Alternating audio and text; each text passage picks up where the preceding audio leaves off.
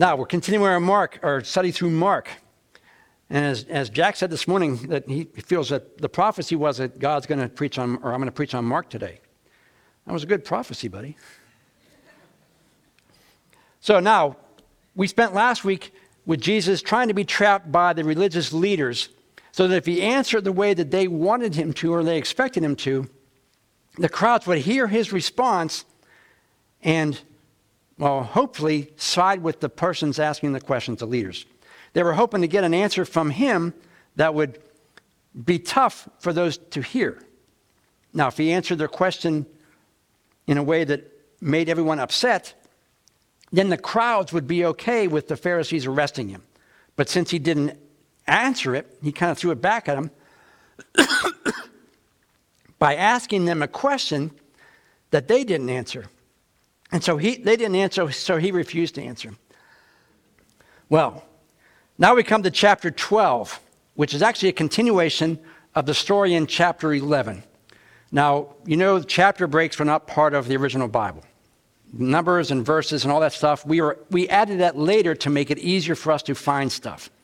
So when this was written, chapter 11 flowed right into chapter 12 with no stopping, no break.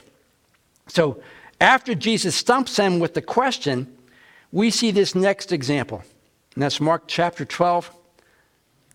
Starting in verse 1, it says, "He then began to speak to them in parables. A man planted a vineyard. He put a wall around it, dug a pit for the winepress, and built a watchtower. Then he rented the vineyard to some farmers and went away on a journey. At harvest time, he sent a servant to the tenants to collect from them some of the fruit of the vineyard. But they seized him, beat him, and sent him away empty-handed.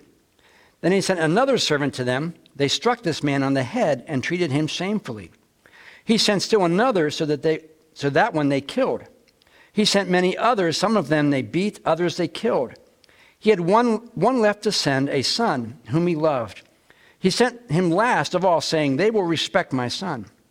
But the tenants said to one another, 'This is the heir. Come, let's kill him, and the inheritance will be ours.' So they took him and killed him and threw him out of the vineyard. What then will the owner of the vineyard do?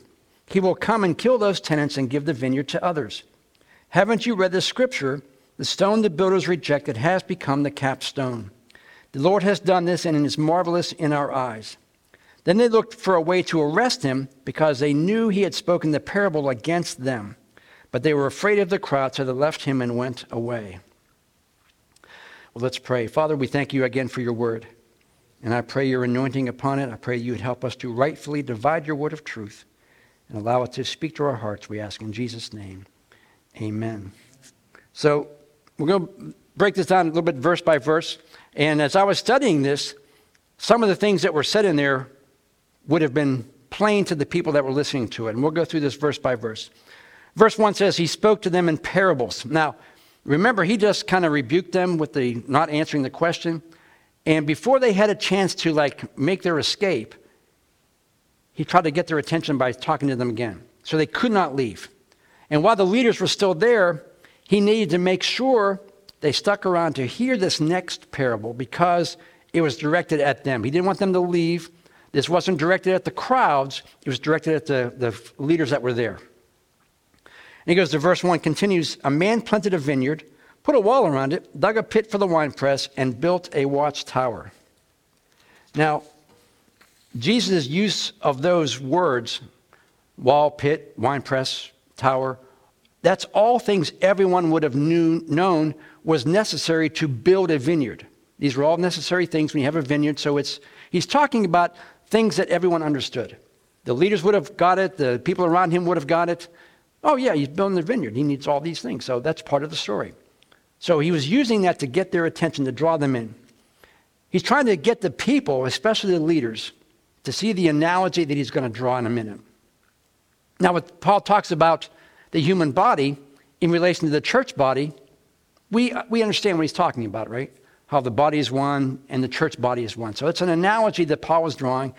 Jesus is drawing the same thing. He wants to make sure that he has their attention, so when he drops this bomb on them, they get it.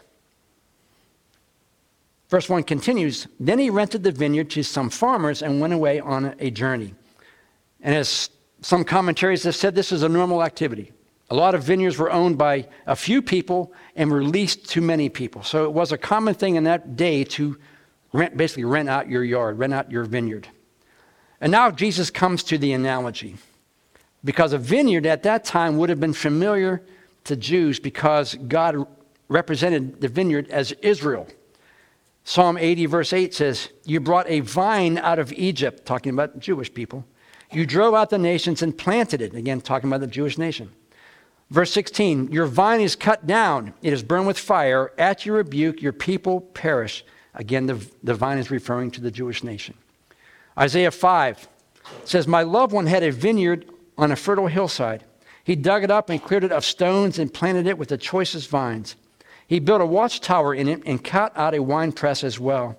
Then he looked for a crop of good grapes, but it yielded only bad fruit." And if you read the rest of Isaiah, you'll see the analogy is again to the nation of Israel.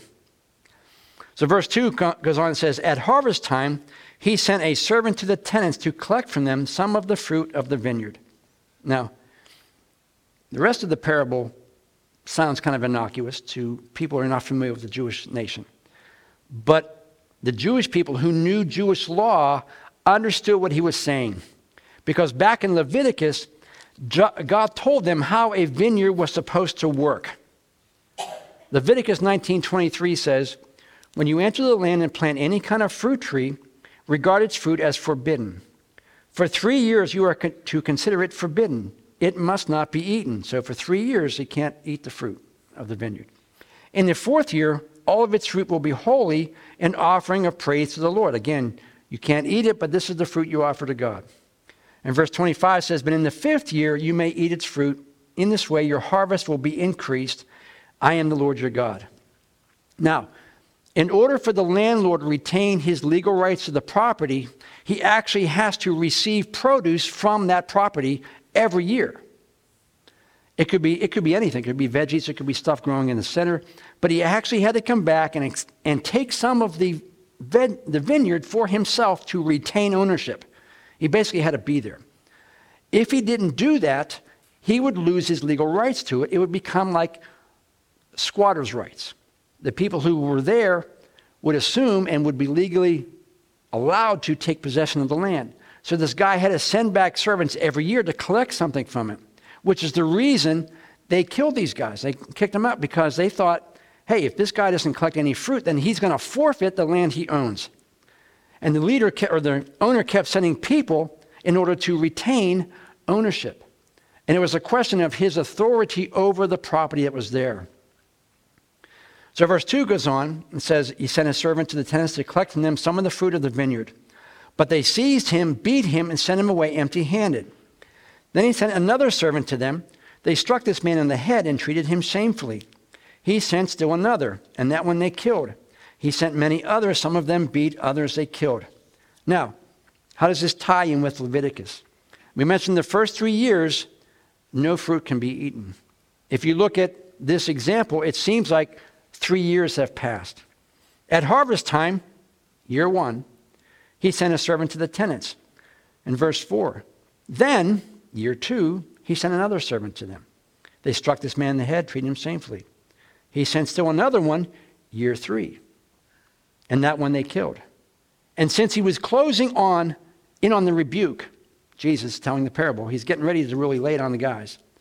He's now equating it with many prophets that he sent in the Old Testament. Verse 4, he sent many others. Some of them they beat, others they killed. Jesus referring to all the prophets that were sent that were killed throughout the Old Testament times. That was year 3. 4th year, if we read Leviticus, that was the year that the fruit was offered to the Lord. The people couldn't eat it. They had to offer it as an offering to the Lord.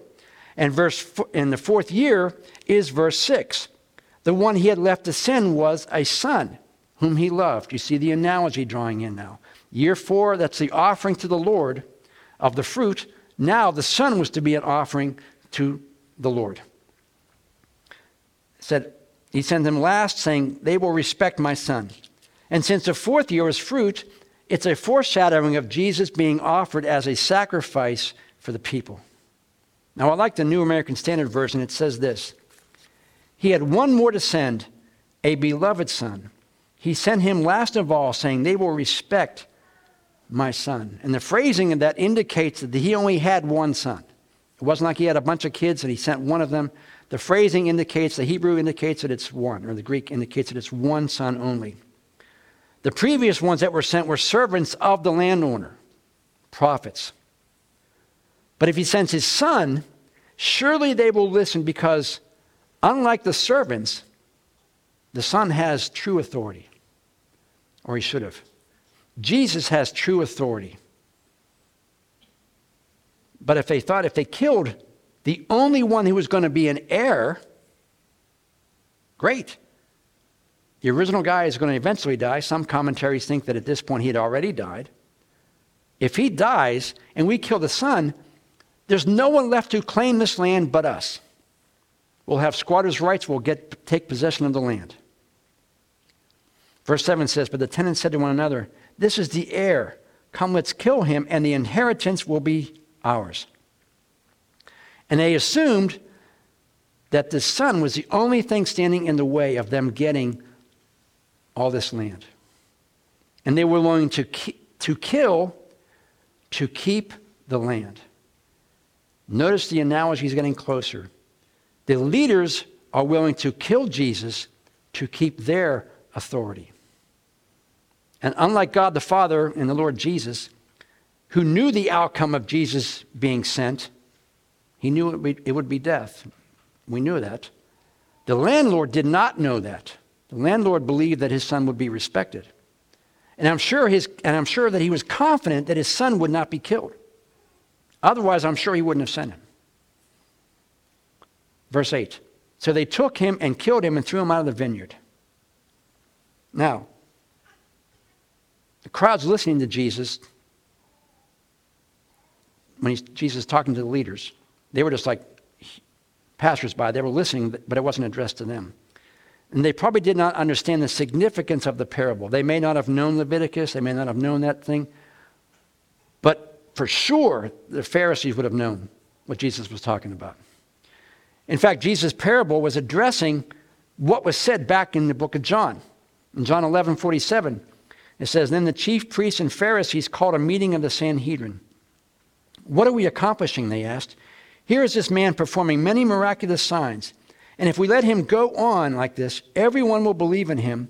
And then the Romans will come and take away both our place and our nation. Then one of them, named Caiaphas, who was high priest that year, spoke up. You know nothing at all. You do not realize it is better for you that one man die for the people than that the whole nation perish. He did not say this on his own, but as a high priest that year, he prophesied that Jesus would die for the Jewish nation. And not only for that nation, but also for the scattered children of God, to bring them together and make them one. So from that day on, they plotted to take his life. So Jesus obviously knew what was going to happen. And he was trying to let the Pharisees know that he knew what they were doing. And he wanted to confront them with a story that was directed right at them, even though it wasn't directed right at them. He put them on the spot.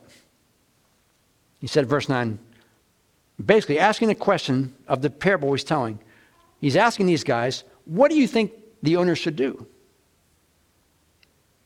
Now, I read that and I'm thinking, that sounds like Nathan's confrontation of David. Nathan goes in, lays out a story about the sheep, one owner having a bunch of sheep, one guy having one little lamb, and the guy that had a bunch of sheep takes the one lamb and kills the lamb and gets David all riled up and says, what do you think they should do? And David says, that guy should pay for that. And Nathan says, you're the guy. Love to have been a fly in that wall. Can you imagine how Nathan's feeling at this moment? Here's the king, and he has the authority to kill me if he wants. But I'm going to tell him to his face what he needs to hear. There is a story there. How often do people need to hear what God has to say, and they don't like to hear it? Or you may get response that you don't like to hear. But it doesn't absolve us of our responsibility to tell them. So Jesus lays out a story just like that. So he should arouse the desires for justice in everybody else. Everybody hears the story and they're thinking, that guy should kill those tenants. So he's getting it. But since the leaders already justified it in their minds, they couldn't answer that question. Why? Now, if we look at Matthew's account, in that account, they did answer. In Matthew 21:41, after Jesus asked that question, the Pharisees answered, "He will bring those wretches to a wretched end," they replied, "and he will rent the vineyard to another tenant who will give him his share of the crop at harvest time." So just like David answered Nathan before Nathan kind of blew it up on him, David said this in 2 Samuel 12:5. He said, "David burned with anger against the man and said to Nathan, 'As surely as the Lord lives, that man who did this deserves to die. He must pay for that lamb 4 times over because he did such a thing and had no pity.'" Now the difference is the Pharisees answered, gave him the same question, same answer. David answered, gave him, justice should be served. What was the difference? When they were confronted with that, David repented. When the Pharisees were confronted with that, they did not repent. They doubled down on it. Verse 9, and the leaders did not answer in Mark's gospel. So Jesus affirmed their response. He says, "Yeah, you're right. He will come and kill those guys." So even though it answers in Matthew's account, even though it doesn't answer that in Mark, they did ask, or they did answer the question. And Jesus comes back and says, "Yes, you're right. He's going to come and kill those tenants." Wiersbe says this about that answer. Quote, "Then Jesus repeated their answer as a solemn verdict from a judge." Basically saying, you know this parable is about you. And you know what you're going to do. So I'm telling you, the owner is going to come back and put judgment on you. Now, the warning, it could have been a prophecy about the destruction of Jerusalem, which happened in 70 AD. He was not talking to the crowds. He was talking to the leaders who were making these decisions. And Jesus said he would take the vineyard, in other words, their leadership and their God-appointed authority, and give it to somebody else. Their time of being the leaders and the religious go-to people is going to end. They will no longer be the official representatives of God. And if you expand that, that means the Jewish people will no longer be the only people that God dealt with. God will reach out now to the Gentiles. These folks would lose their power and they would lose their authority over the people. The land would no longer be theirs. And soon everyone would have access that the leaders had. At that point, only the priests and all those guys can communicate with God. The regular common folk could not. They had to go to the priest did all the stuff. But now, once that happened, and the Bible says the veil was torn in half from top to bottom, that means everybody now has access to God, and everyone has equal access. You do not have to go to anybody else to intervene for you. 1 Timothy 2:5 says, "There is one God and one mediator between God and men, the man Christ Jesus." That means you don't have to come to me to ask for forgiveness for your sin.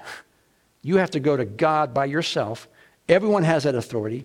You don't need anybody to be the middleman between you and God. You have full access to God. 1 Peter 2:9 says, "You are a chosen people, a royal priesthood." In other words, all the access the priests had before, everybody has it. "You're a holy nation, a people belonging to God, that you may declare the praises of him who called you out of darkness into his wonderful light."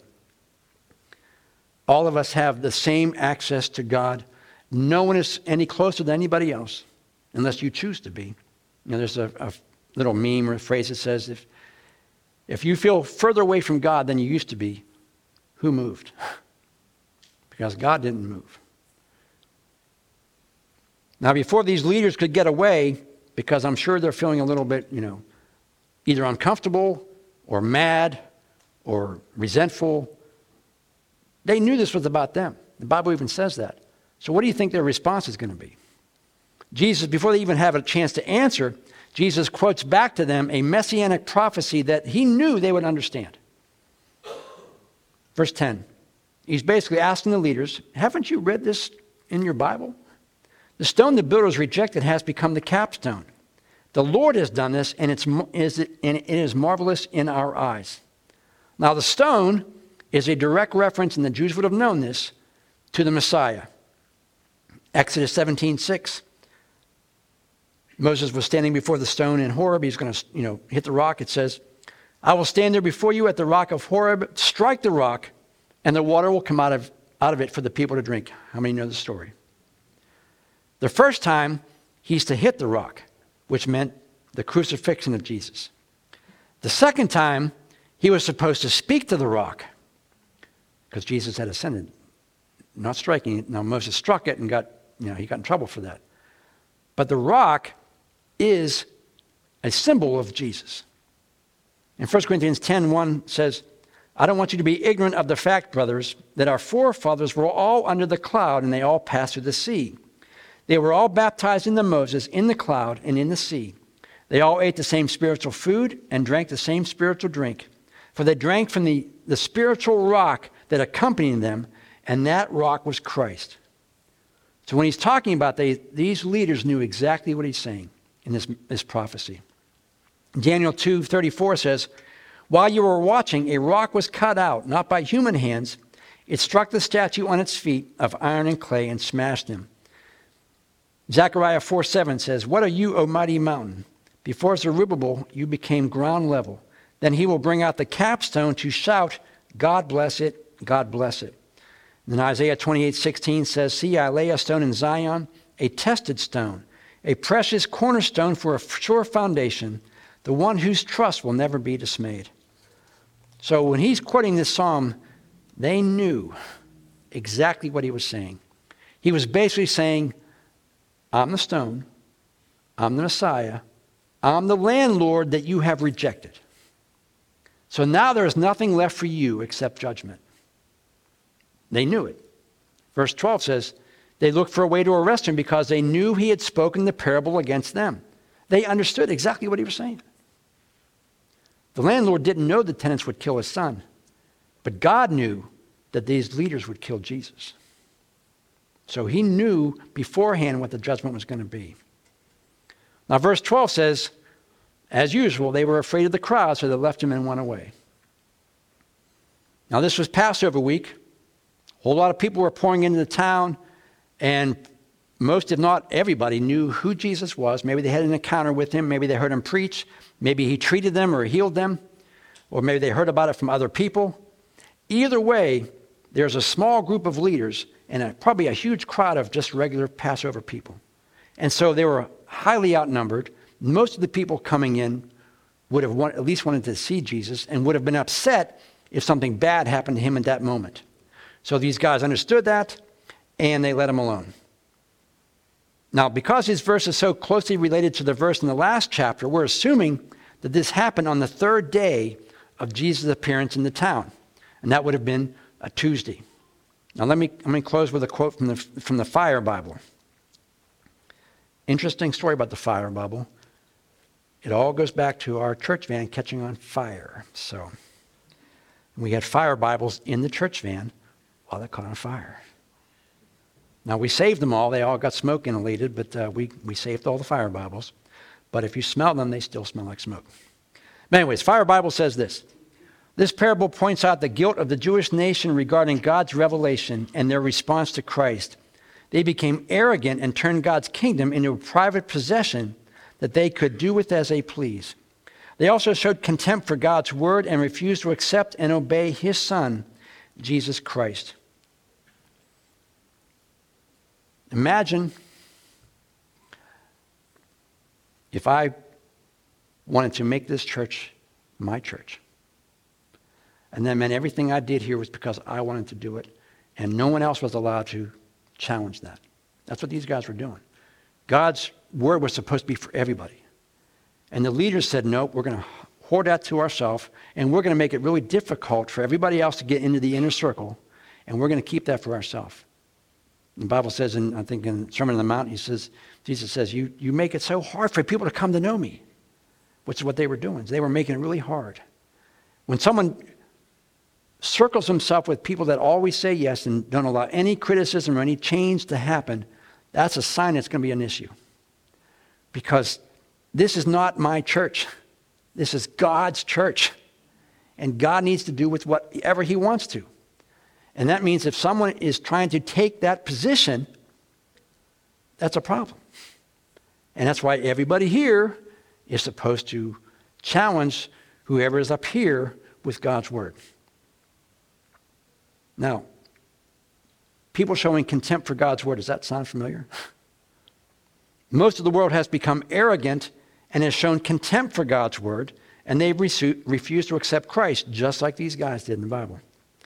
If the judgment on the tenants reflects a judgment to come on Jerusalem in 70 AD, then we should expect the same judgment to come to the world at some point. And Jesus gave them ample opportunity and reasons to believe, but they refused. And I believe the world's been given ample opportunity to believe. God's design is not to issue judgment. God's design is to give everyone a chance to escape the judgment. 2 Peter 3:9, this is our verse.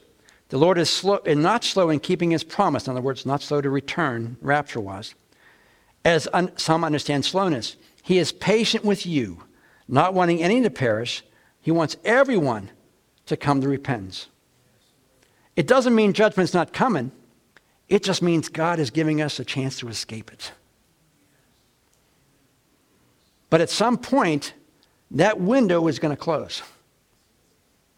And all the choices we made up to that point will determine what happens next for us. If you have trusted Christ, then you will escape the judgment. And you'll spend eternity in heaven. Hallelujah. Right? However, if you've constantly refused to accept Christ's forgiveness, then you have chosen for yourself to face the judgment. There's some schools of thought that says that God picks those who are saved and he also picks those who aren't going to be saved. We don't believe that. We believe everyone has the opportunity to get saved. Everyone has the choice to make. And just like Joshua, last thing. This is our verse. This is what we have to tell everybody. Joshua 24:15. If you're unwilling to serve the Lord, then choose today who you're going to serve. Because everybody serves somebody. Everybody worships something.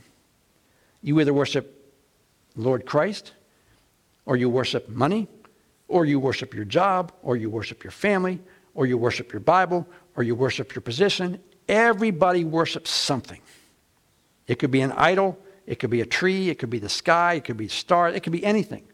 But everybody worships something. And Joshua is saying, you need to choose. You can only choose one. And the only one to choose is the Lord Jesus Christ. Amen. Would you stand this morning? You bow your heads for a moment.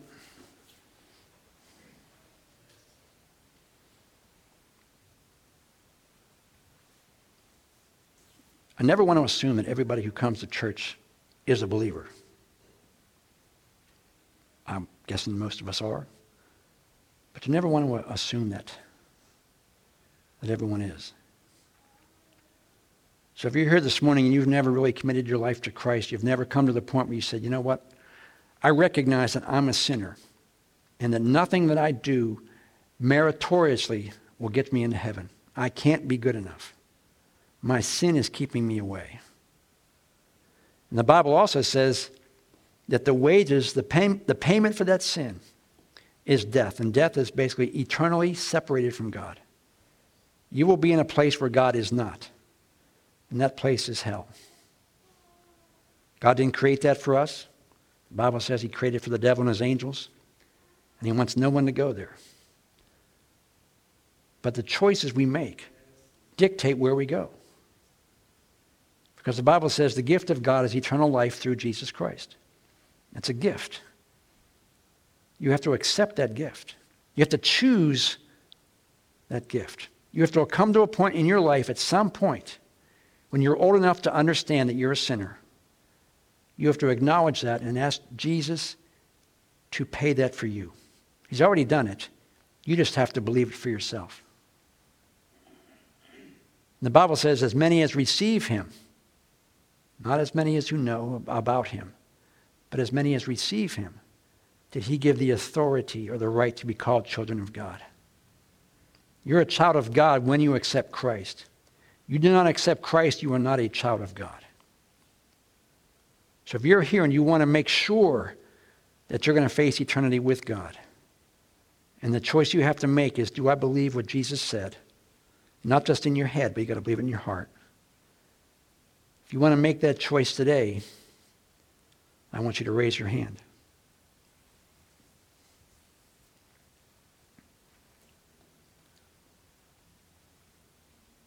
Father, we do thank you for your goodness to us. We thank you, Lord, that you have bought our salvation, that we can live joyful and hopeful in this life, regardless of what situations we may be facing, which the Bible says or calls a short and momentary trouble. It may not feel like it at the time, but compared to eternity, it is.